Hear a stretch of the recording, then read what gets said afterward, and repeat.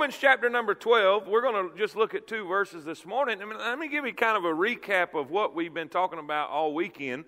Obviously, the name of the conference is let's try to attain some balance.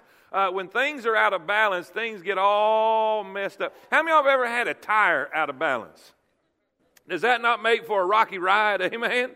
When you get things out of balance, when you get your marriage out of balance, when you get your body has a chemistry that can get out of balance. There are chemicals in the brain that can get out of balance and it can just whack you out. I mean, it just is a crazy deal. This whole world is set on a balance. God wants to be balanced. God wants us to be balanced. It says God is not the author of confusion. Amen? Thank God. He is all about peace, and He wants us to have peace. And when things get out of balance, it causes chaos. It causes our lives not to be what He wants it to be.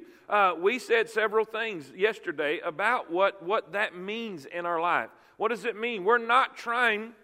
Our primary goal is not necessarily balance. Balance is a byproduct. Are y'all with me? Balance is a byproduct. In other words, if we line our lives up in the perfect will of God, we will attain balance because balance comes from being in God's will. We will be in harmony with what God wants us to do. Even in the midst of a storm, we have a God who can bring peace in our heart. Even when things are difficult on the outside and all around us, we can attain peace through the touch of God. Say amen right there. Now, with that being said, I want to say just a couple things just by way. I was talking with a brother after the meeting yesterday, and I was just reminded of some things that I have been sharing with we have a widows ministry called One Strong. And I'll do devotions with them, and God gave me a really cool devotion the other day that helped some of them through the difficulties they're going through right now. And how many of y'all know life changes? And how many of y'all know life changes without your permission? You know, sometimes we think God's going to turn left and He turns right on us, and things get all chaotic. And what happens is when life changes, we're not ready for the change. We're not expecting the change. We don't think it'll change. And now we get whacked out and wigged out and we don't know what in the world's going on. And we think everything is out of control. But how many of y'all know no matter what happens in your life, no matter how things change, God is in control. No matter how bad things get in the economy, no matter how bad things get in life, no matter how bad things get in the Middle East, God is in control.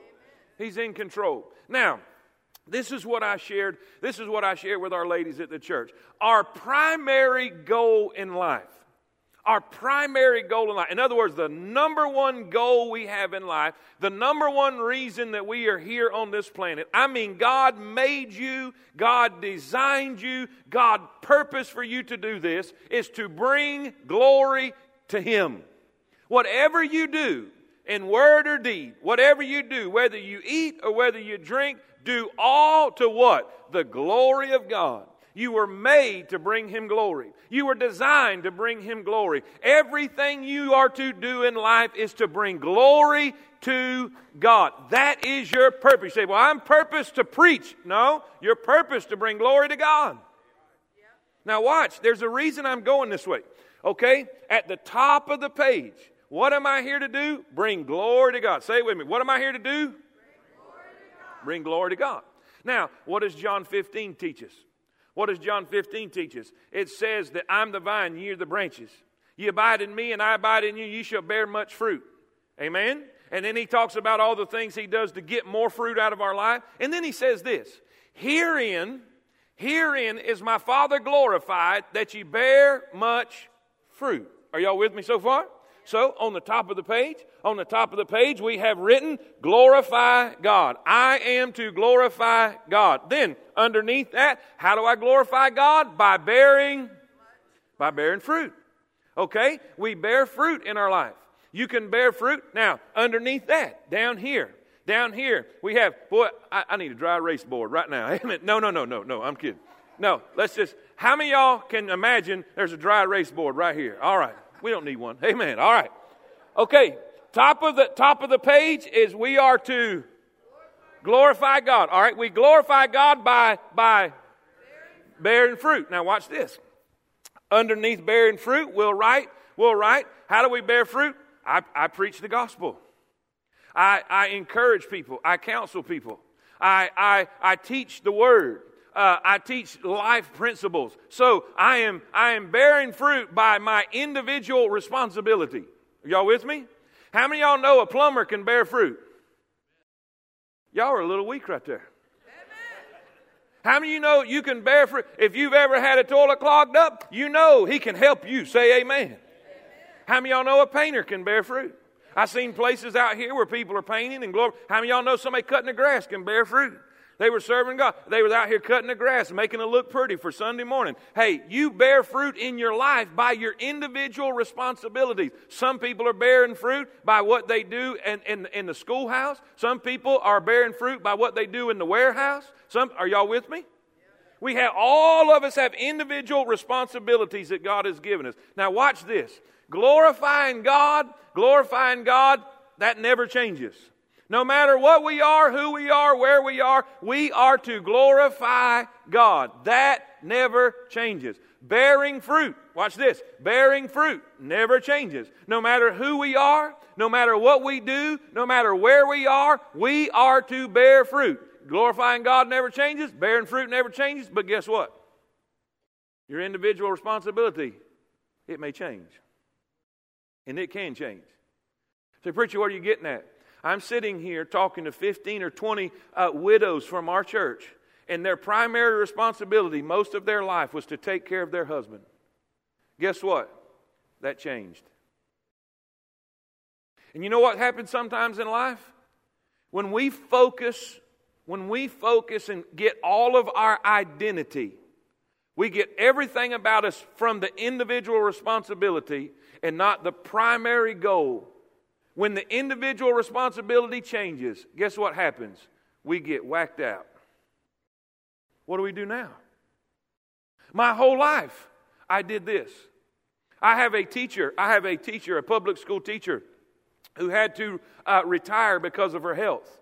And she's just about to lose her mind. Because all of her identity was wrapped up in the fact that she was a school teacher. Everything about her fulfillment, her satisfaction came from the fact that she was a teacher.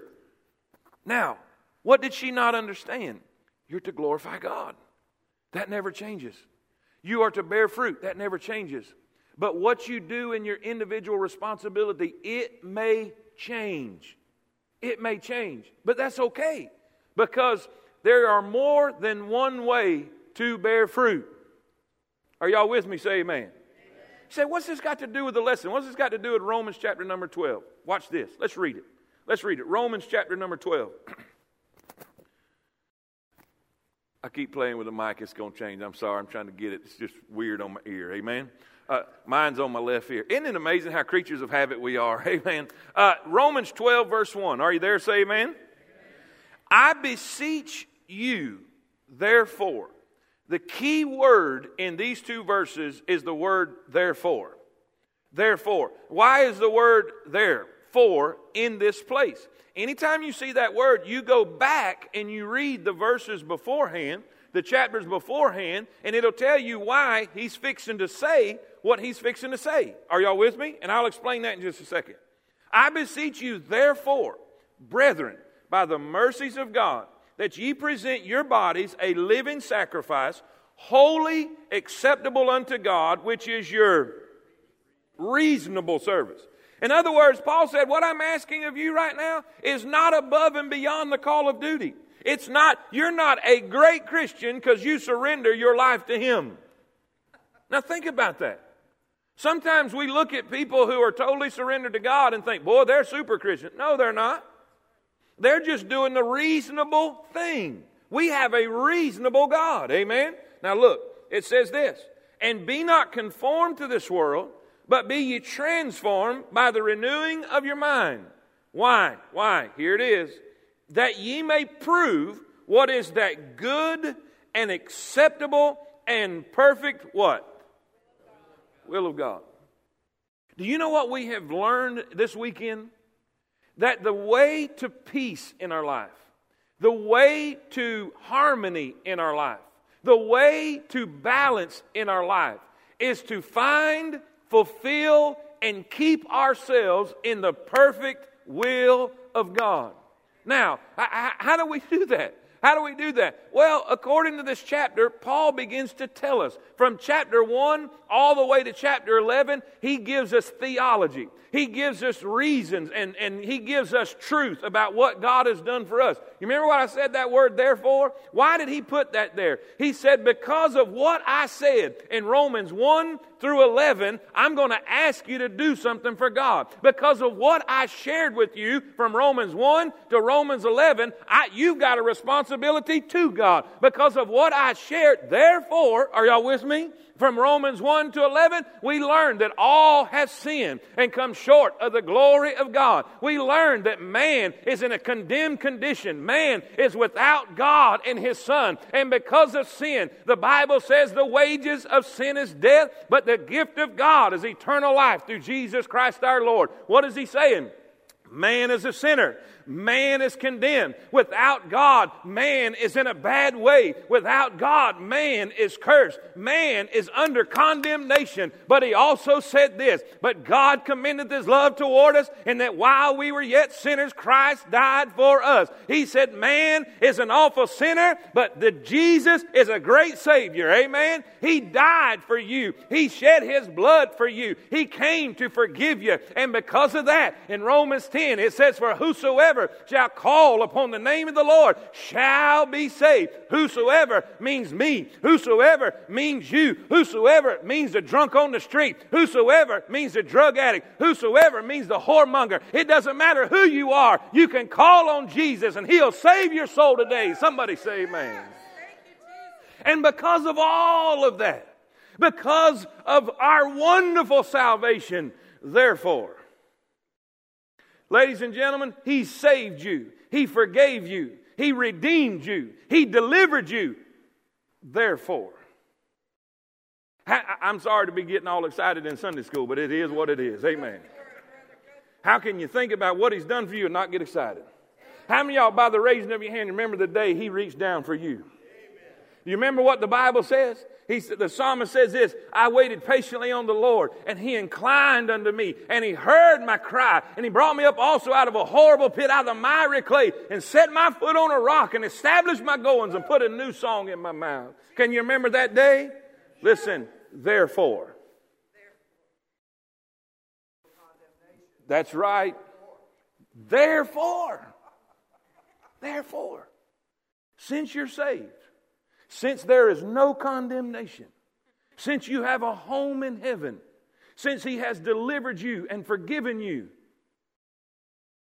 He says this, I beseech you that ye present your bodies a living sacrifice. Because of all He's done for us. Number one, if you're taking notes, this is what I want you to write down. After you're saved, most people think once you get saved and once you get baptized and you join the local church and you start coming to Sunday school, that's all there is to it. No, sir. No, ma'am. Paul is speaking to saved people. He said, because of what God's done for you, I ask you, I beg you, I plead with you that you will present your bodies a living sacrifice. You see, here's the deal. Sacrifice represents death. A sacrifice died. Are y'all with me? But God is not asking you, well, technically, physically, God's not asking you to die for Him because He already died for you. And because He died for you, He's asking you to live for Him. Are y'all with me? But in order for us to live for Him, we have to die to self. So there is a dying going on. It's a dying to our own wishes. It's a dying to our own desires. It's our dying to our own wants, because you can't follow Him and follow you too. Y'all with me? There must be a presentation. There must be a presentation. Watch what he says. I beseech you, therefore, brethren, by the mercies of God, because God has been so merciful to you, that ye present yourself. That's the key. How many of y'all know God is a perfect gentleman? A perfect gentleman. He's not going to force you to do anything. He wants you to come before Him and say like the prophet, "Here am I, send me." Present your bodies a living sacrifice, holy and acceptable unto God. Look here, Romans 6:13. It ties in with this verse. Romans 6:13. Neither yield ye your members. The word members means your body parts. Your hands, your feet, your ears, your mouth, your eyes. He said, neither yield ye your members as instruments of unrighteousness unto sin, but surrender, yield yourselves unto God as those that are alive from the dead, and your members as instruments of righteousness unto God. Look at that. Your members, your hands, your ears, your mouth, your feet, the parts of your body, your members as instruments. You know that word instrument? If you look that word up, it means a tool or a weapon. A tool or a weapon. You build with a tool and you battle with a weapon. And you know what? You know what Paul is trying to tell us here? That every day of your life, you need to stand before God and present yourself and say, God, here am I. Use me as a tool to build with. Use me as a weapon to battle with. Lord, use me as a tool to build the kingdom of God with. Lord, use me as a weapon to battle Satan and the forces of evil. God, use me any way you want to see fit. Use me however you want to. Use me wherever you want to. Use me whenever you want to. God, here am I. Send me.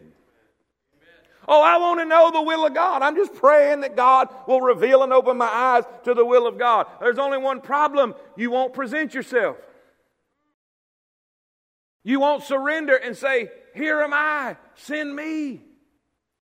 You won't do that. You listen, until that surrender takes place, until that dying takes place, it's never going to happen. Why should God reveal to something to you that He knows you're not going to do anyway? I hate being real honest. I can be honest with my people because they're going to love me anyway. Amen. I'm all they got. They ain't got nothing else. Amen. But let me tell you something, and I hope you don't think too bad of me.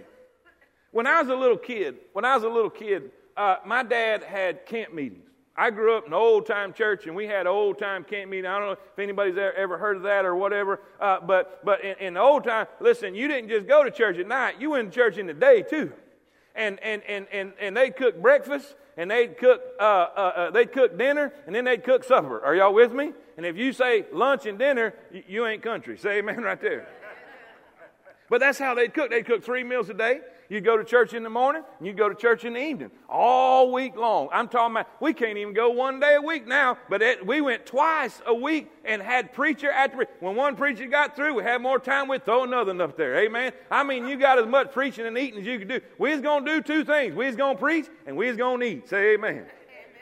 Well, during that period of time, my dad would let us, me and my brother, we went to school, and during camp meeting week, he'd let us out of school to go to church, but we had to go to the church services. Now I was kind of young, and church was kind of boring to me because it was a little bit over my head, but I was all about getting out of school, amen? Well, I was in the morning church service. And I was sitting there, and I wasn't really paying attention. I was sitting with one of the friends in the church about 3/4 of the way back. And we had a missionary up there preaching, and his name was Bob Green. And he was about 6'5", 6'6", maybe. Big, tall, just a commanding figure. He had an arm that looked like it was 30 feet long and a finger about 18 feet long. And son, he would preach, and he would just throw that hand out there, and he was preaching. And all of a sudden, right in the middle of the service, I don't know how all of a sudden I perked up and paid attention, but he was preaching on serving God. He was preaching on surrender, and he stopped right in the middle of his message, and he threw his old hand out there, and his finger at me, and it looked like it was dangling at the end of my nose. He said, I want that boy right there to be a missionary. And I'm like, what? I said, man, you need to aim that finger somewhere else. I done seen what missionaries do. Man, them people have to eat crickets. Hey, when I was a kid, I grew up, and the missionaries would come with them, what do you call them, with the little slide pictures, you know what I'm talking about? It's done been so long, we don't even have them no more. What is it? Yes, exactly. Had the little pictures, and they show, man, I done heard stories of cannibals and having to eat roaches, and you know, I'm like, oh, God, I don't want to be a missionary. And from that point on, I had this mortal fear that God was going to call me to be a missionary. I'm telling you, I said, God, I don't want to be no missionary. Lord, have mercy. Well, then God began to call me to preach. I was 17 years old when I surrendered, but he started on me probably from about the age of 14. I knew God was calling me to preach. But this is my thought. Listen, if he calls me to preach and I surrender, that's just the next step to being a missionary. I'm not doing it. I'm not doing it. Well, I just got tired of running, and I said, well, Lord, if that's what you want me to do, I'm going to surrender to preach, but I ain't being no missionary. How many of y'all know you don't bargain with God? I go to school. Whole time in school, I'm thinking, man, I hope I don't have to be a missionary. Boy, I hope God don't send me to Zimbabwe. Hey, man, I don't want to. Lord, don't make me be a missionary. And I got out of school, and I decided to go to my father's and be his assistant, because I figured if I went down there, he wouldn't make me be a missionary. Out of the will of God, I moved my family to South Florida, and it was horrible. How many of y'all know getting out of the will of God is not a pleasant adventure? So I go back to South Carolina, and I take a little church up there in Barnwell, South Carolina. 3 years I was there. Never could feel comfortable, never could feel at peace. Hey, God was saving people. It was an incredible thing. God moved in that church. It was unbelievable, and I was miserable. Because the whole time, I thought I had to be a missionary. Regardless of the fact, I was not surrendered to God's will. I was serving him in a way, but I wasn't surrendered. Well, it came to a point I was tired of that feeling. I was tired of having no peace. I was tired of feeling like I was running. I said, God, I can't take it no more. Lord, I don't care where it is. I don't care what you want. I'll do it. If it's Zimbabwe, I'll go eat crickets. Say amen. And the moment, as I said, Lord, I don't care. Wherever, whenever, however. The mission field of Alabama called my name. Amen. And here I am. I've been serving over there since 99, and God's doing an incredible work, and I have peace in my heart. You say, what's the point, preacher? The point is this.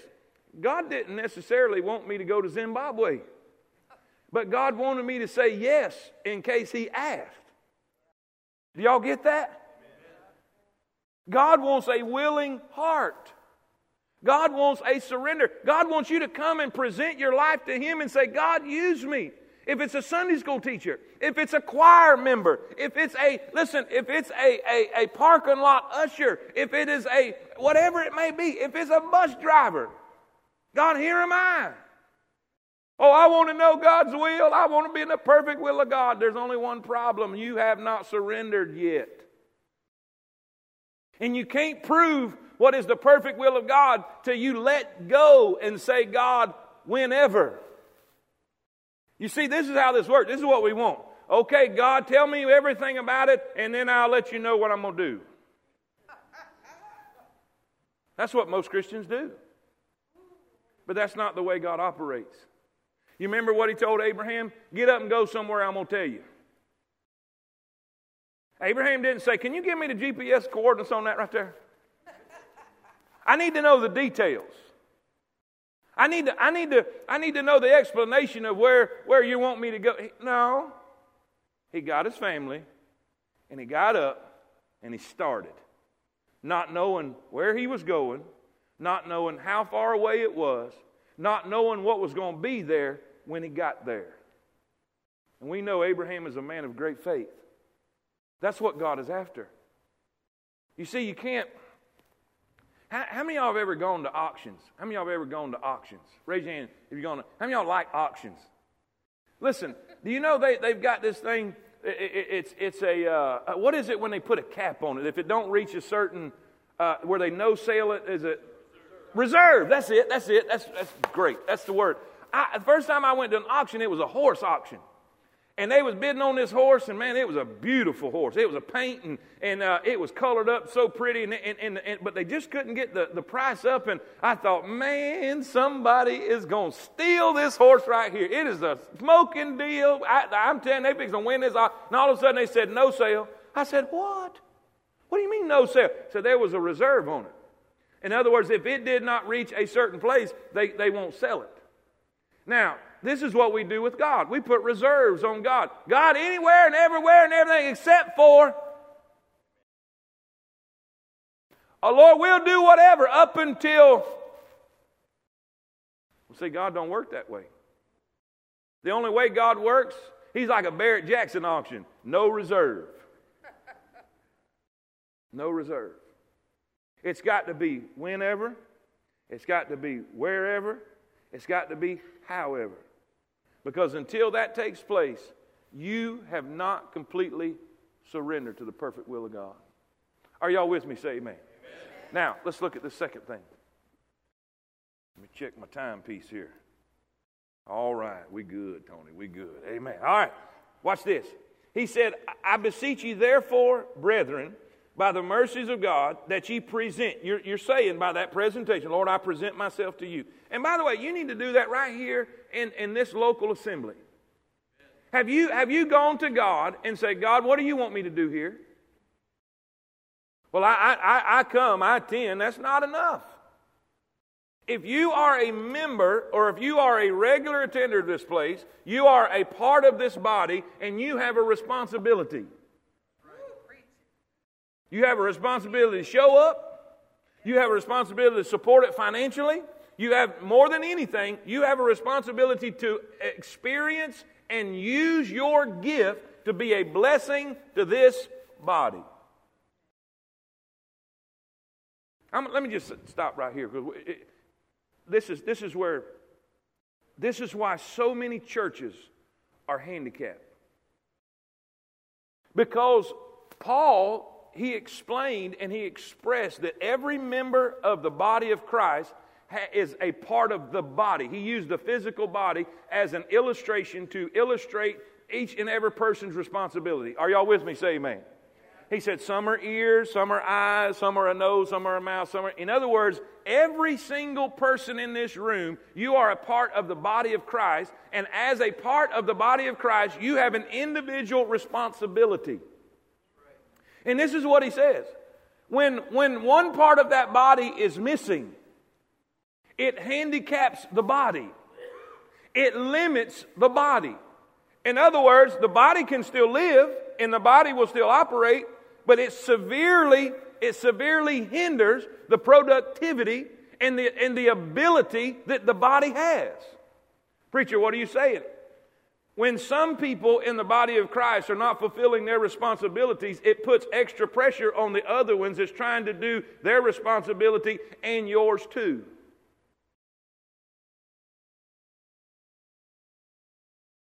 That's good, preacher. Just preach on right there. Amen. Hunker down right there.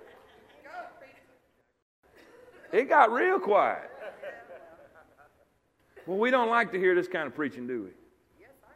We don't like it when you mean really, God, we're obligated to something? Yes. And by the way, it's not a big ask for Brother Tony, Pastor Tony, to ask you to accomplish something in this church. According to the Apostle Paul, in verse number 1, he said it's just the reasonable thing. Let me put it this way. If you're coming and you're getting blessed, and you're coming and you're getting fed, if you're coming and you're getting encouraged and you're getting built up in your faith and you're getting edified, what are you putting back in it? Well, preacher, I put my $1 every week. Listen. Are you using your gift? Are you using the thing that God gave you specifically that He didn't give to nobody else? to use and to bless and edify. What if Brother Tony didn't show up? What if the guys driving the buses didn't show up? What if the greeters didn't show up to open and welcome the doors and open and greet you with a smile? What if the singers this week decided not to sing? Well, it'd be a rough service, wouldn't it? I saw a sign outside of a church that said, "What if every member was as committed as you?" What kind of church would this be? I thought, ooh, I beg you. I beg you. Let's do King James. I beseech you, because of what God has done for you, by the mercies of God, that today you say, whatever, God. Whatever. Well, how can I know what God wants me to do in this church? Very easy. Come to Pastor Tony and says, "Give me something to do." Preacher, what if you had a line outside the church waiting to say, "Give me something to do"? It would grow hair on top of his head. Do you know how excited, how thrilled that the pastor gets when people want to do something to help build the kingdom of God? One of the greatest misconceptions of a large church. This is a large church, by the way. You're larger than the majority of churches in America. The average size church in America is about 60 to 80. That's the average. So y'all are very large compared to the average in America. But do you know the problem with large churches? Because we go to a large church too. It's developed into a large church. Do you know the greatest misconception of a large church? They got plenty of help. They don't need me. I don't know why I'm getting on all this stuff. It's not in the notes, but hey, here we go.